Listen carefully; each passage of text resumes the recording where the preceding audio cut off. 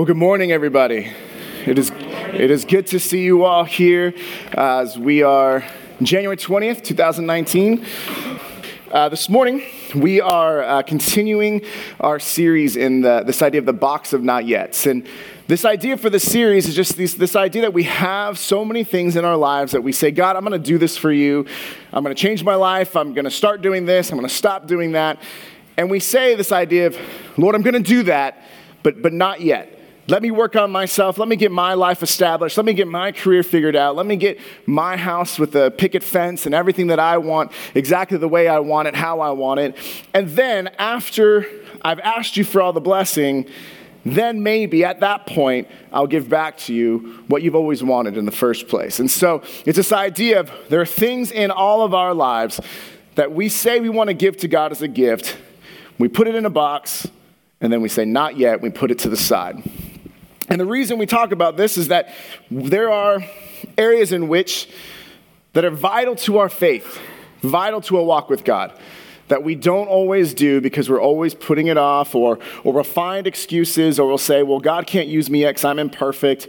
That's the story of the church. That's the story of God's people. None of us are perfect, but we've been changed by God to make a change in this world. And it allows us to have the opportunity to be called to be witnesses and to do these things. And so the first week, we talked about this idea of sharing our faith and said that if we were to keep one resolution this year, may it not be just to make our own lives better, but may it be to make Jesus better known in the lives of others. That we would share our faith, that we would see where God would have us, that we would make connections with people who are far from God and walk them in that journey of what it means to truly trust him. That we would live a life that would be so curious that people would want to find out about Jesus because of how we live. But that when the moment came, we would have, as David read earlier from 1 Peter, we would have a reason to be able to explain, or a proof to explain the hope and why we have it. Then last week, we talked about this idea of community and not just going alone, but saying if you want to go fast, go alone. But if you want to go far, go together. Christian transformation happens through association with others, not isolation from others. And recognize that we cannot do Christianity alone. We cannot do our walk alone. Christianity is not a solo sport. It's something that we need to be able to have all of us coming alongside. And that when the body of Christ comes together the way it's supposed to, the way that's been designed and created by God to do, I played the flute for 5 years, I know. And I play the flute, and by itself, the flute can sound fine when others play it. But how much more beautiful is a flute when it joins into the chorus of other instruments, of woodwinds, of brass, of percussion. And when it's all together, we are more than the sum of our parts. And so for us, not isolating from others, but having associating with others is how we get this community and become the body of Christ that God has called us to become. So with that said, I want to be able to dive into our idea this morning is about taking steps to grow. And how we say, I'll take steps to grow, Lord, but not yet. And what does that look like, and why do we do that? Will you join me in a word of prayer? Heavenly Father, we thank you so much for this morning. I thank you for the time of worship we have earlier through singing, the time of worship we have through communion, the time of worship we have through giving, Lord, and now for the time of worship we have as we dive into your word. I pray that I would decrease, that you would increase, that you would speak in a powerful, personal, impactful way to every person who's in this room and every person that's listening online later. We're grateful that each and every person is prayed for, cared for, and loved before they even hear my voice. And I pray that would resonate deep into their souls this morning. Lord, we love you. We're grateful for who you are. It's in Jesus' name we pray. Amen. So every once in a while, we have these kind of sermons in which I pull up it's not a chair, it's a stool. I pull up a stool and we just kind of do some work in the background and kind of do some teaching in the behind the scenes, and then kind of bring us to our point. So today's one of those. So if you have your pens ready, if you followed notes, we're gonna go through them relatively quickly today. But I just want to give you a little bit of a signal so that you guys can kind of work out the muscle that does this. Because I don't know about you guys, but ever since like texting and things like that and emails, I'll like start writing in my journal. I'm like, why is my hand sore? I'm writing words with pen. This is not a thing that should cause sore. Anyways. That was off topic. Going this morning, there's this idea of I'm in this place where I think I've shared with you guys kind of here and there that one of the things I really want to do is to lose weight, to get healthier again. Years ago, 2015, I had weighed the most I'd ever weighed in my life. And I looked down and I saw on the scale a number I never thought that I would see underneath me. And so I ended up doing Weight Watchers, and I ended up being able to lose 42 pounds that year, slowly but surely, and it was good. But the problem is that I didn't stick with it, right? The people who do Weight Watchers and stick with it, they have great success. And I didn't. And so slowly starting to gain much of that back to the point where I'm not where I was, but I'm definitely not where I want to be. And so you get to this point where we want to find out, how do I improve? How do I get better? How do I get healthier? And you start to listen to what other, quote unquote experts have to say. And so you look at different dietary things. Like, for a while it was like you couldn't eat any carbs or bread. And now there's keto, what's like you can only eat like fat. I'm like, that sounds nice. But you have things where it's like, okay, then eat paleo and eat organic. And I don't even know what these words mean, but what I know is that, there's this idea of there's so many different things that people say. And recently I was looking up that people talk about based on your different body type, whether you're endomorph, ectomorph, or anthropomorph. That's not what it is, but I don't remember. But it's this idea of when you get to those points that there's certain foods that you should eat because you have a certain body type. And I'm like, it's so overwhelming to hear what all these experts say. And so I go into the gym now, and it's one of those where, I'll do my elliptical, and I'll do a circuit training every once, like 3 days a week, I'll do one of those exercises, but it's not like I'm feeling stronger. It's not like I'm feeling overall better. I'm just doing it because I know I should do this. But the problem is that for us, how often do we look at experts, quote unquote experts, to tell us how to get better? Maybe it's financial experts who know how to save, and that way you can make your budget, or you can use your income and make your budget work better for you, and you can plan and save. That's an awesome thing. Maybe for some of us, it's this idea of health, and it is nutrition, or it is working out, or things like that. And so you want to find ways to improve there, and you listen to experts and what they have to say. And maybe some of you, you look at someone who has a mic taped to his face on a Sunday morning and say, okay, so that's an expert, and I'm going to let them tell me what to say rather than have to work at it throughout the week. How often do we give up because we see, Weight Watchers doesn't work. It just doesn't work. Well, it works when you commit to it. It works if you stick to it. How often do we say that the problem is that something doesn't work, when the truth is that the problem is that we aren't working to make it work? We say something doesn't work, but the truth is that we're not working on what people are saying.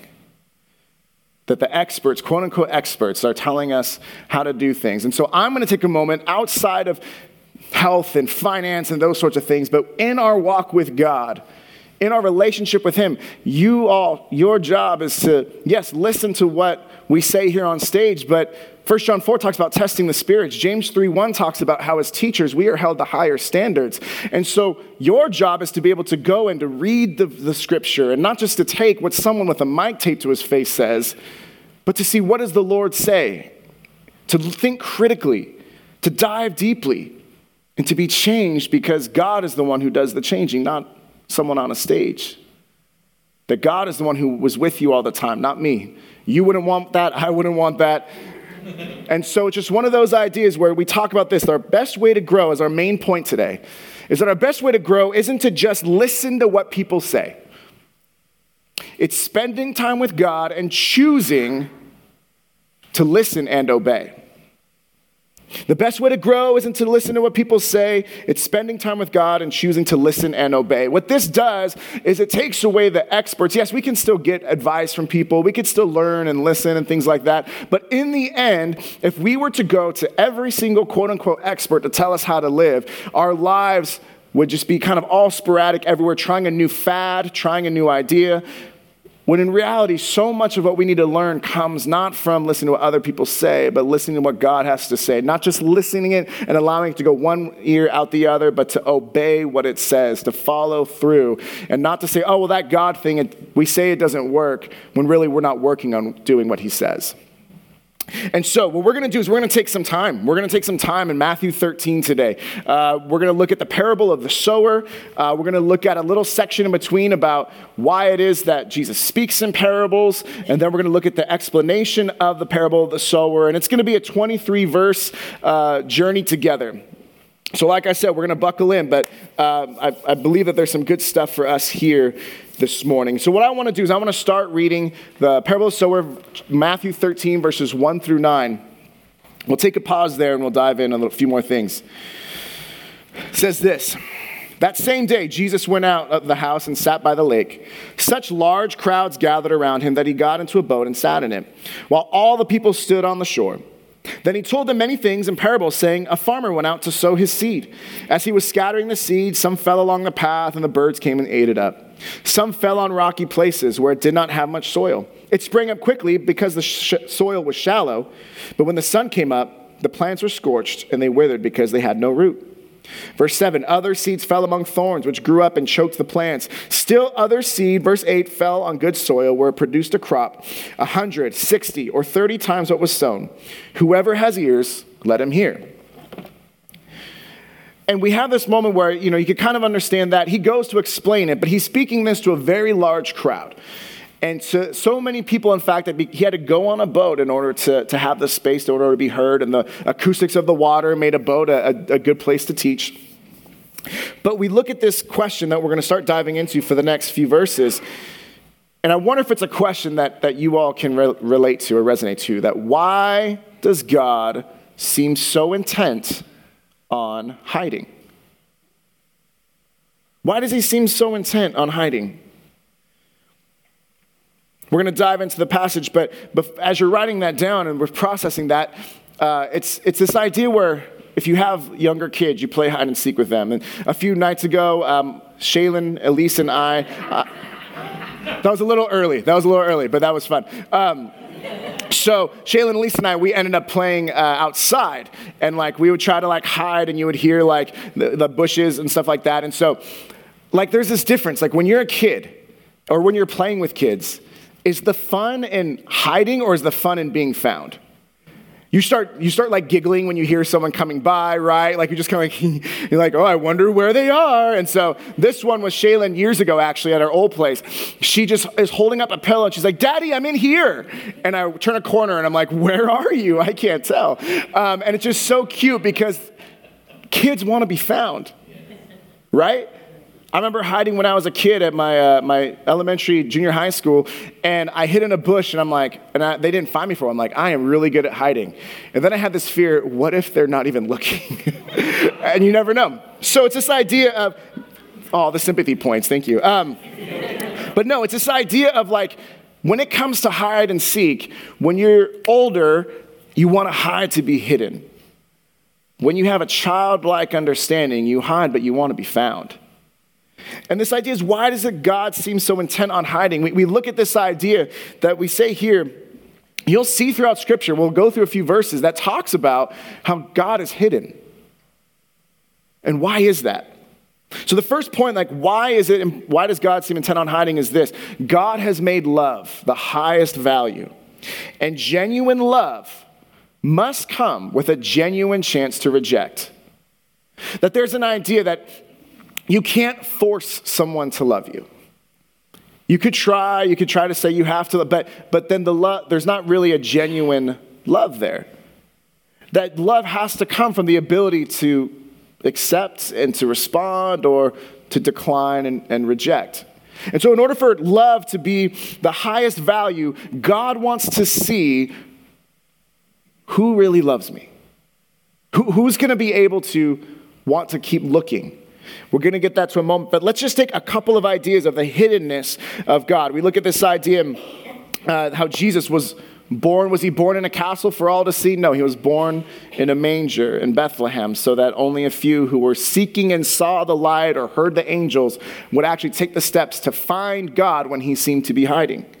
We look at Jeremiah 29:13, the idea that you will seek me if you find me, if you search for me with your whole heart. That Matthew 7:7 says, ask, seek, and knock. This idea that what will be given to you if you look for it and you seek for it, you will find. Then we look at this idea how 1 Corinthians 1, when Paul talks about how, these things are hidden from the wise of the world so that those who are unwise are able to experience it, and how God seems to hide from people sometimes. Isaiah 45:16 on the screen says, "Truly, you are a God who hides himself, O God of Israel, the Savior." Genesis 28:16 says, "Then Jacob awoke from his sleep and said, 'Surely the Lord is in this place, and I did not know it.'" Matthew 11:25-26, "At the time Jesus declared, 'I thank you, Father, Lord of heaven and earth, that you have hidden these things from the wise and understanding and revealed them to' who? Little children. Yes, Father, for such was your gracious will." That God in the scripture, there are times when he is on Mount Sinai and he is very clear and he has a theophany, an example of an experience of God that people can see. There are times in which, though, he knows that if he forces everybody, says, "Everybody, I'm here," that still doesn't always develop love. We hear people say, "How come God seems to hide right now? Why doesn't he show himself?" If he were just to come down and say, "I am the Lord," how many more people would follow him? And that makes sense, but the flip side of it is that when the Israelites had those kind of moments, when God would create the Red Sea split in half so the whole nation could go through after already doing 10 plagues, when he comes down at Mount Sinai and says, "Here are the 10 commandments," the people were so afraid that they didn't approach the mountain yet. There are still moments when they rebelled and the earth opens up and swallows the rebellious. I mean, there are so many things in which God showed up in a very clear and bold and obvious way. And yet, the story of the Israelites, the story of God's people is the same story as ours. And no matter how real God has revealed himself to be, even they still rebelled. Even they still had their moments where they doubted. They'd seen the Red Sea and they said, "Yet, we can't go into the promised land. The people are too tall," rather than recognize the people might be big, but our God is bigger. And so we see these ideas of there's this hiddenness that takes place because even if we had seen things so obviously, doesn't mean that we're going to follow. So he's created love as the highest value, and a genuine love must come with a genuine chance to reject. Number 2 is that God wants to know who loves him enough to seek him despite his hiddenness. Let's read verses 10-17 together in Matthew 13. The disciples came to him and asked, "Why do you speak to the people in parables?" He replied, "Because the knowledge of the secrets of the kingdom of heaven has been given to you, but not to them. Whoever has will be given more, and they will have an abundance. Whoever does not have, even what they have will be taken from them. This is why I speak to them in parables. Though seeing, they do not see. Though hearing, they do not hear or understand. In them is fulfilled the prophecy of Isaiah. You will be ever hearing, but never understanding. You will be ever seeing, but never perceiving. For this people's heart has become calloused. They hardly hear with their ears, and they have closed their eyes. Otherwise, they might see with their eyes, hear with their ears, understand with their hearts, and turn, and I would heal them."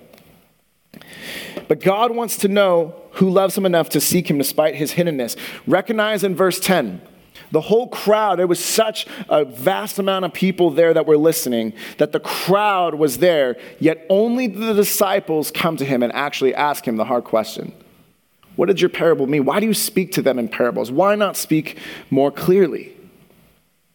They have this moment where they're the only ones who truly care to know the meaning of the parable. And so we look at that idea, and then in verses 11 and 12, it talks about how or those who have a lot, more will be given. And for those of us, that rubs us the wrong way because you hear terms about abundance, and you think those are going to give more who have a lot. But it says in verse 11, to be clear, that this is not referring to finances or wealth or things like that. This is very clearly referring to the secrets of the kingdom of heaven. And so Leon Morris in his commentary says, when anyone uses the spiritual truth he has, that truth grows. More is added to it. By contrast, if he does not use it, he finds that it vanishes away little by little. That whoever has this knowledge, whoever follows God, whoever seeks him enough to ask questions and then doesn't just listen to it, but listens to it and obeys what he says, more spiritual knowledge comes, more wisdom comes, more growth happens. And so we have to recognize that maybe for some of us, we've heard knowledge, but we've not acted upon it. We've listened, yet we've not obeyed. We've listened to pastors talk or people talk, and instead of diving deeper into checking with the Word of God, we just say, okay, well, that must be my good thing for the week, and that's it. But instead, my job is to do the best I can to relay the message that God has shared to share with everybody. And your job is to say, how does that work within my life? Because I can do a presentation of information, but only you can do the application that provides transformation. I can't do that for you. No one can. Number 3, he establishes our relationship with him on faith. That when Jesus prays in John 17, he says, blessed are those who don't even see me yet will still believe the message that I have. That we have not seen Jesus. We did not see his ministry live, yet we know that he is alive. And that changes everything. That our relationship with him is on faith, because if God always were to make himself visible, then again, there's not that chance to genuinely love him. We could still reject him. And yet, if there's too much, if it's a forced belief and there's no faith there, then that violates the ability to have the freedom to turn and say that he is who he says he is, and we love him, and we choose to follow him. He calls out to us, and we respond to that call. But again, in the same way that love is the highest value, our relationship with him is built on faith. Faith in his word, faith in his son, faith in the Holy Spirit, faith in what he's doing. So we don't always get all the answers, and that's why sometimes God seems hidden, because we don't have all the answers all the time. Yet, when we step forward in faith, what is the definition of faith? It's being sure of what we hope for and certain of what we do not see. And Hebrews 11:6 talks about that. Without faith, it is impossible to please God. And then lastly, number 4 talks about how God doesn't just want our heads, he wants our hearts too. Notice that in the verse that Jesus quotes, it comes from Isaiah 6, 9 through 10. But in verse 15 of this section, it says, for the people's heart has been calloused. They hardly hear with their ears, and they have closed their eyes. And otherwise they might see with their eyes, hear with their ears, understand with their hearts, and turn, and I would heal them. He wants just not our head knowledge, he wants our hearts. And if we turn with our hearts to him, he'll heal. He'll come alongside us. It may not be a quick healing, like we just hope everything comes together right away, but it's a healing that will go deeper than the surface and will have a lasting impact. We emphasize this, or refer to this rather, earlier in Jeremiah 29:13, that you will seek me and find me when you seek me with your whole heart. And just to be clear too, heart in the Old Testament doesn't just mean this idea of feelings. That the heart was known as the will. That is the very core of our being. That it's not just I feel God right now. It's that I choose to follow and to listen and obey God even when I don't feel him. So we take heart to be an emotional thing only. It is that, but it's more than that as well. And so he wants not just our heads, not just that we would add information about him in there, but he wants our heart so he could provide true transformation. So with the last few minutes that we have together, how do we grow? How do we grow? We must become good soil. There's this passage about this parable of the sower. There's the explanation of it, and then right in the center is the section we were just diving in as to why is God use parables? Why doesn't God be more clear? Why does it seem that he's intent on hiding? But then here's the answer that the disciples get because the disciples asked. That there are the examples of the people who had spiritual knowledge, and because they acted upon it, because they asked, because they dove in more deeply, they were able to get more knowledge and more wisdom and able to dive in deeply. So we look at Matthew 13, 18 through 23. Or let's do 16, I'm sorry. But blessed are your eyes because they see, and your ears because they hear. For truly I tell you, many prophets and righteous people long to see what you see, but did not see it, and to hear what you hear, but did not hear it. Verse 18, listen then to what the parable of the sower means. When anyone hears the message about the kingdom and does not understand it, the evil one comes and snatches away what was sown in their heart. This is the seed sown along the path. The seed falling on rocky ground refers to someone who hears the word and at once receives it with joy. But since they have no root, they last only a short time. When trouble or persecution comes because of the word, they quickly fall away. The seed falling among the thorns refers to someone who hears the word, but the worries of this life and the deceitfulness of wealth choke the word, making it unfruitful. Verse 23, but the seed falling on good soil refers to someone who hears the word and understands it. This is the one who produces a crop yielding 100, 60, or 30 times what was sown. So the first way that we become good soil is taking each of these different types of soil here and learning a lesson from it. So the first one is that good soil comes when we go beyond just hearing to understanding.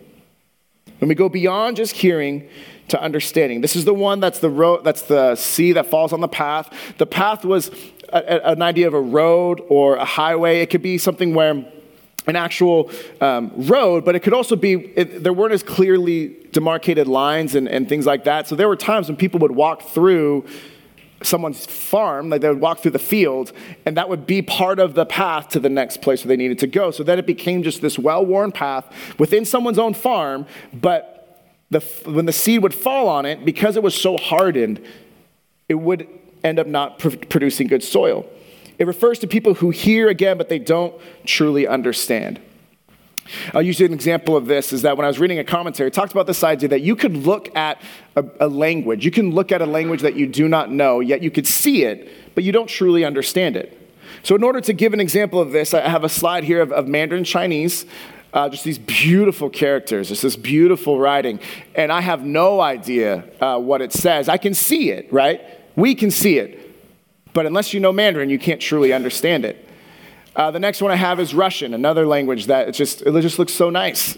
And again, I don't know any of what that means. And then the most mysterious language of all, at least in my experience, in my life, is emojis. Shaylin wrote, this is for daddy, and just tapped every emoji that there was. And I can see what those are, but I don't think there's a meaning. I don't understand what it means. You could look at this and you could be like, oh, she just really likes purple, or I don't know. But it's this idea of you could look at something and then not really understand what it's trying to say. Of course, with the emoji, there's no message. The other ones there are. But we recognize here that we could listen to a sermon. We can hear it. But many of us know there's a difference between hearing something and listening to it. Hearing means that I have been in the presence of your voice speaking in my general direction. Right? I'm in the space where I hear it. Listening is this idea of actually taking it in and processing it, or responding, or asking a question to follow up, or diving in, or showing some response. And so we, as good soil, the soil along the path can hear it, but doesn't understand. Hears it, but this word understanding in the Old Testament means this idea of truly listening and obeying. We look at the next point is that good soil comes when we are rooted in God's love. When our identity is not in what we own, our identity is not in what we do, our identity is not found in what other people think of us, our identity is not found in how much money we have in our retirement, what neighborhood we live in, what job we have, what job we want to have. It doesn't matter what school we go to. Our identity is not found in things that we do. Because ultimately, things that we do cannot provide eternity and salvation. Our identity is found in what Jesus did for us. Being rooted and established in God's love, as Ephesians 3:17 talks about. Paul's prayer is that we would be rooted and established in God's love. So the rocky ground is this idea that there's a thin layer of soil, but underneath is a bedrock. It's an actual rock there. And so that's because there's a thin soil level on top, because the sun is hitting on that thin bedrock underneath, that the rock underneath produces enough heat that the response to the seed is very fast. It's a fast growth because the sun is hot and the water is there, and so it responds quickly. But because there's no root, it gets blocked off by this bedrock. It gets blocked off to the point where no roots can really be established. They end up being people who receive it with joy, but because there's no root, when the sun comes out, they wither away. When it gets too hot, when things are too tough, when things become true trials, we can receive the word with joy, but without the root of being established in God's love, we end up so many end up falling to the wayside. And it looks so good for a while. And people, here's the difficult part, is that many of us, we can go from church to church and say, oh, okay, I'm quickly sprouting up, but then something happens and we struggle. And then we go to another church and we quickly sprout up, and then there's a struggle. Or we could start listening to different pastors or different people, and we think that it's an external thing when God still needs to do internal work. Now, does that mean that if you've joined us from another church, I'm speaking negatively? No, not at all. I just want us to have the eyes to see that there are times in which we, all of us, myself included, can blame other people for my own lack of growth. Or I can say that it's someone else's fault. When I, again, can't be the one to make the application for you, I'm the only one that can make the application and life change for myself. And same thing goes with you all, with all of us. And so it's just this idea that we can look really healthy because it's a quick sprouting. But without that root, without being established in that love, it can be easy for us to fall away. Number 3, good soil comes when we avoid being choked out. This is the idea of the thorn, this idea that there were thorns and weeds up amongst it. And so, again, this refers to someone who hears the word, but then has it choked out. There's a genuine desire to believe, but because the deceitfulness of riches, the idea that riches can save us, that riches can provide what truly only God can, or the worries of this world, it chokes out the true growth. And if you were to name some of the things that our culture struggles with, would it not be riches and worry? Would it not be the deceitfulness of riches, thinking that we can create the American dream, and then when we achieve that, Lord, I'll do good things for you, but not yet. Not until I reach that American dream. Not until I reach the idea that riches can truly make my life rich. When only God can do that. Or the worries of this world. The fact that we fix our eyes on all the things that may never even happen, yet we lean into that more than the God that we know provides for us. Matthew 6:33 talks about, but seek first his kingdom and his righteousness, and all these things will be given to you as well. Therefore, do not worry about tomorrow, for tomorrow will worry about itself. Each day has enough trouble of its own.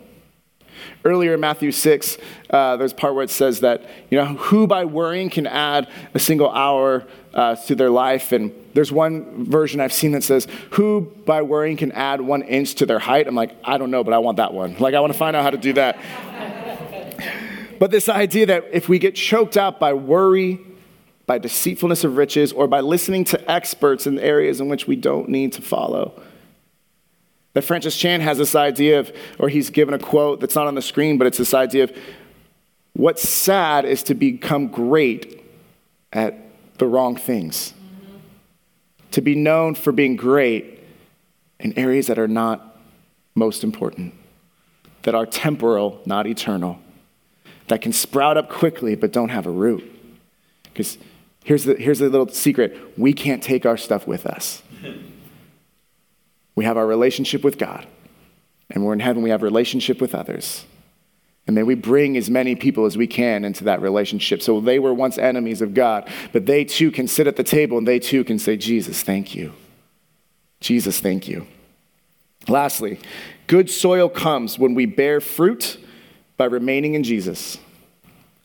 Good soil comes when we bear fruit. Recognize that we look at John 15. It's not in the notes, but John 15 talks about this idea that if you remain in me and I in you, that you will bear much fruit. Notice that a branch doesn't actually, the branch itself isn't what creates the fruit. It's the vine that creates the growth, and the branch just gets to be connected and remain to the vine. And the fruit is born naturally. It doesn't say grow your own fruit. It says you will be able to bear fruit. And there's a difference there.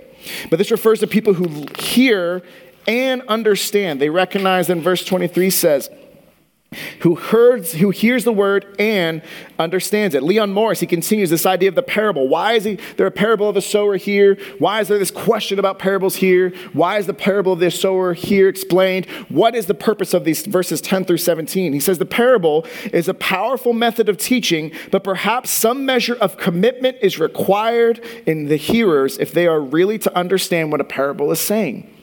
That when there's a question in the scripture that doesn't make sense to us, we don't just say, okay, I'll just wait for another expert to explain it later. We dive in, we grow, we pour into it, we ask God, ask him to reveal things.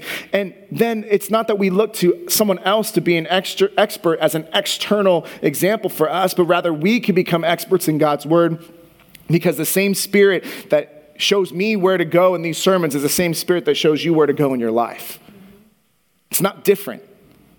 He wants to speak to you and wants you not to just hear it, but to listen to it, to wrestle with it, to obey it even when we don't get it. Because as we'll learn in a moment, this idea of Shema, Deuteronomy 6 is the Shema prayer. It's, hear, O Israel, the Lord your God is one. Shema is this word that means hear, but it just means, again, we would say it here just means one ear out the other. The Hebrew understanding of the word hear is to listen and obey to it. It's both and. It's two sides of a train track going in the same direction. It's two oars on a boat, both going together, listening and obeying. Not either or, it's both and. So in Exodus 24:7, it says this, then he took the book, this is Moses took the book of the covenant and read it to the people, and they responded, we will do everything the Lord has said, we will obey. Now the Hebrew here is this phrase talking about we will do and we will obey, is this phrase Asah Shema. And I'm just going to read, Rabbi Lawrence Kushner talks about how Israel's combined response was literally we will do and we will hear. Not we will hear first and then we will do it. We're going to do it first. Understanding comes after the fact. We're going to respond and obey first before we even fully understand what God is calling us to do. So this is the people of Israel saying, we will do, and then we will understand. Their commitment was to obeying God's word, and that did not depend upon their understanding of why they should do it. We want to know, well, God, why should I do that? What's going to be the benefit to me? Or when someone's trying to tell us to do something, it's, well, what's the reason? How's that going to help me? What's that look like? And so with people, think critically. With God, obey wholeheartedly. And figure out where it is that he's calling us to. And Rabbi Lawrence Kushner says this, some actions simply cannot be understood until they are performed. By doing, we understand. That before we had kids, I thought I could know what it was like to be a parent. You could try to parent someone else's kids and say, hey, do that, or, you shouldn't do that. Have you read the thing that you don't do these things? You listen to the experts. And then when you're a parent, it's completely different. And it's not until I was able to be a parent that I could truly understand. Before I'd be like, hey, parents, take care of your kids when you're in the store. Shouldn't they respect you and not talk and scream? And you're like, now literally it's like, oh, I'm so sorry. Some actions simply can't be understood until they are performed. That for us, in order to be the good soil God has called us to be, in order to take the steps to growth that we need to do, there might be some things that God has been calling you to do for a while and you haven't. You might have a consistent quiet time and you might have a consistent time with the Lord, and he may say, you need to rectify this relationship. You need to get rid of this habit, this hurt, this hang up, this temptation. You need to respond in this way when someone comes at you a certain way. You need to dive into your word. You need to share with people who are far from God. You need to get connected. And so instead of us saying, yes, Lord, you're telling me to do that, but not yet, what would it look like to just say, yes, Lord? Not the not yet. Yes, Lord, but not yet. Instead of just, yes, Lord. In Jeremiah 4, as we close, Jeremiah 4, I've never noticed this before. Someone shared this with me as I was studying for this passage. But remember, this is the Jewish people he's talking to, and a Jewish text would have been in their mind. So think about this context from Jeremiah 4, 3-4. It says, this is what the Lord says to the people of Judah and to Jerusalem. Break up your unplowed ground and do not sow among thorns. Circumcise yourselves to the Lord. Circumcise your hearts, you people of Judah and inhabitants of Jerusalem. Or my wrath will flare up and burn like fire because of the evil you've done. Burn with no one to quench it. Isn't it amazing how even when I'm putting this sermon together about listening and obeying, there's a real big temptation for me. Like, you should probably just get rid of the burning part. It's so negative. But here's the truth.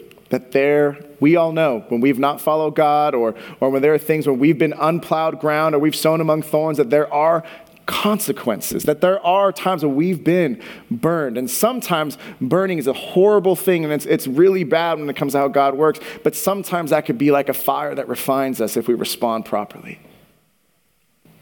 So what steps of growth can we take today? For you, thinking about the different things of soil, what are the steps that you can take today? Perhaps today you see that there's a need to go simply beyond listening. Simply beyond hearing to what experts say and realize that you can truly understand and be an expert too in God's word. It doesn't have to be an external waiting for someone with a mic to talk. It could be listening to how God wants to talk to you. That's available to you. Perhaps for you, God has been hidden to you in this season. And it is so tough because you want to have that relationship with him, but you feel like he's gone, he's distant.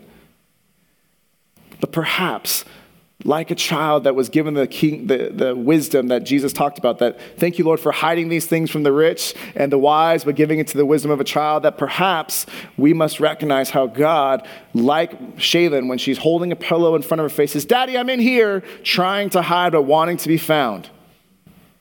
Perhaps God is in that place of, will you still step closer to me, even when you don't see me?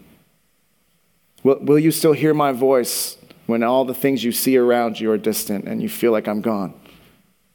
Will you still spend time?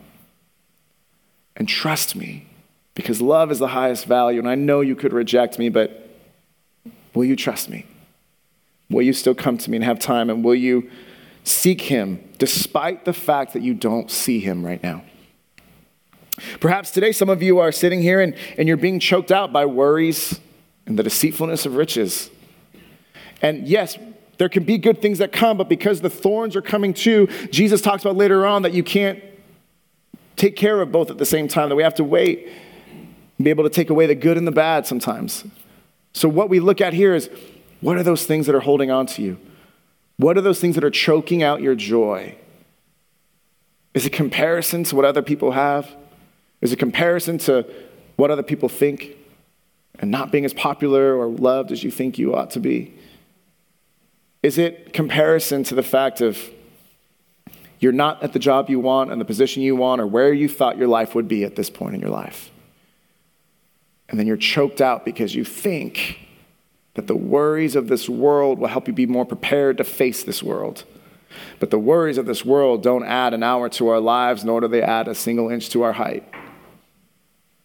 And so are you being choked out? And if that's you, taking time with God alone and asking for forgiveness, asking for his fullness, and asking him to move so that thorns can be removed, so we could plow our unplowed ground and we would not sow among thorns. And then lastly, maybe perhaps you recognize your need to remain in God, to listen to him, to obey what he says. Because it's not that what he says through his word, through his spirit, through the community, through the preaching, whatever it is, it's not that what he says doesn't work. It's whether or not we are willing to work to do what he says. Father, we thank you so much for your word. And Lord, we thank you for the fact that we had a lot of work to do today, Lord. To dive in and to go to different sections and to take a large piece of your scripture, Lord. But I thank you for the fact that we see an example of when someone has wanting to know more and wanting to listen and wanting to seek you and asking, why is it, God, that there are times that you're hiding? Why is it that there are times that you are unclear? Why is it that we don't see you all the time always? And Lord, so much of that is that you want us to pursue you. You want us to reach out to you. You want us to spend time with you. You want us to want to find you. And so, Lord, I pray that there are people in this room or people who are listening online later that are in a place in which they've thought that you were hidden and therefore they've stopped seeking. Lord, I pray that you would stir in a fire of passion to lean back into you. That if there are people who recognize that this week they just need to set aside a time and not to worry about their schedules, but they need to set aside times to be with you either in the morning or throughout at lunchtime or during at night when everyone else is asleep, that they would have that time to remain in you, to be rooted and established in your love. God, I pray that you would reveal that you are the only expert that really matters in any of these areas in life, and that you want to share your wisdom, your knowledge, your love with each and every person that is here, that's listening online. That the secrets of the kingdom of God are not for the few that preach, but for everyone, so that we can all be people who preach your love to other people. So God, I pray that you would stir within our hearts, show us what we need to do, draw us close to you, and help us to take steps to grow, recognizing the best way to grow isn't for us just to listen to what other people say, but it's spending time with you, Lord, and choosing to listen and obey. And it's in your name we pray. Amen.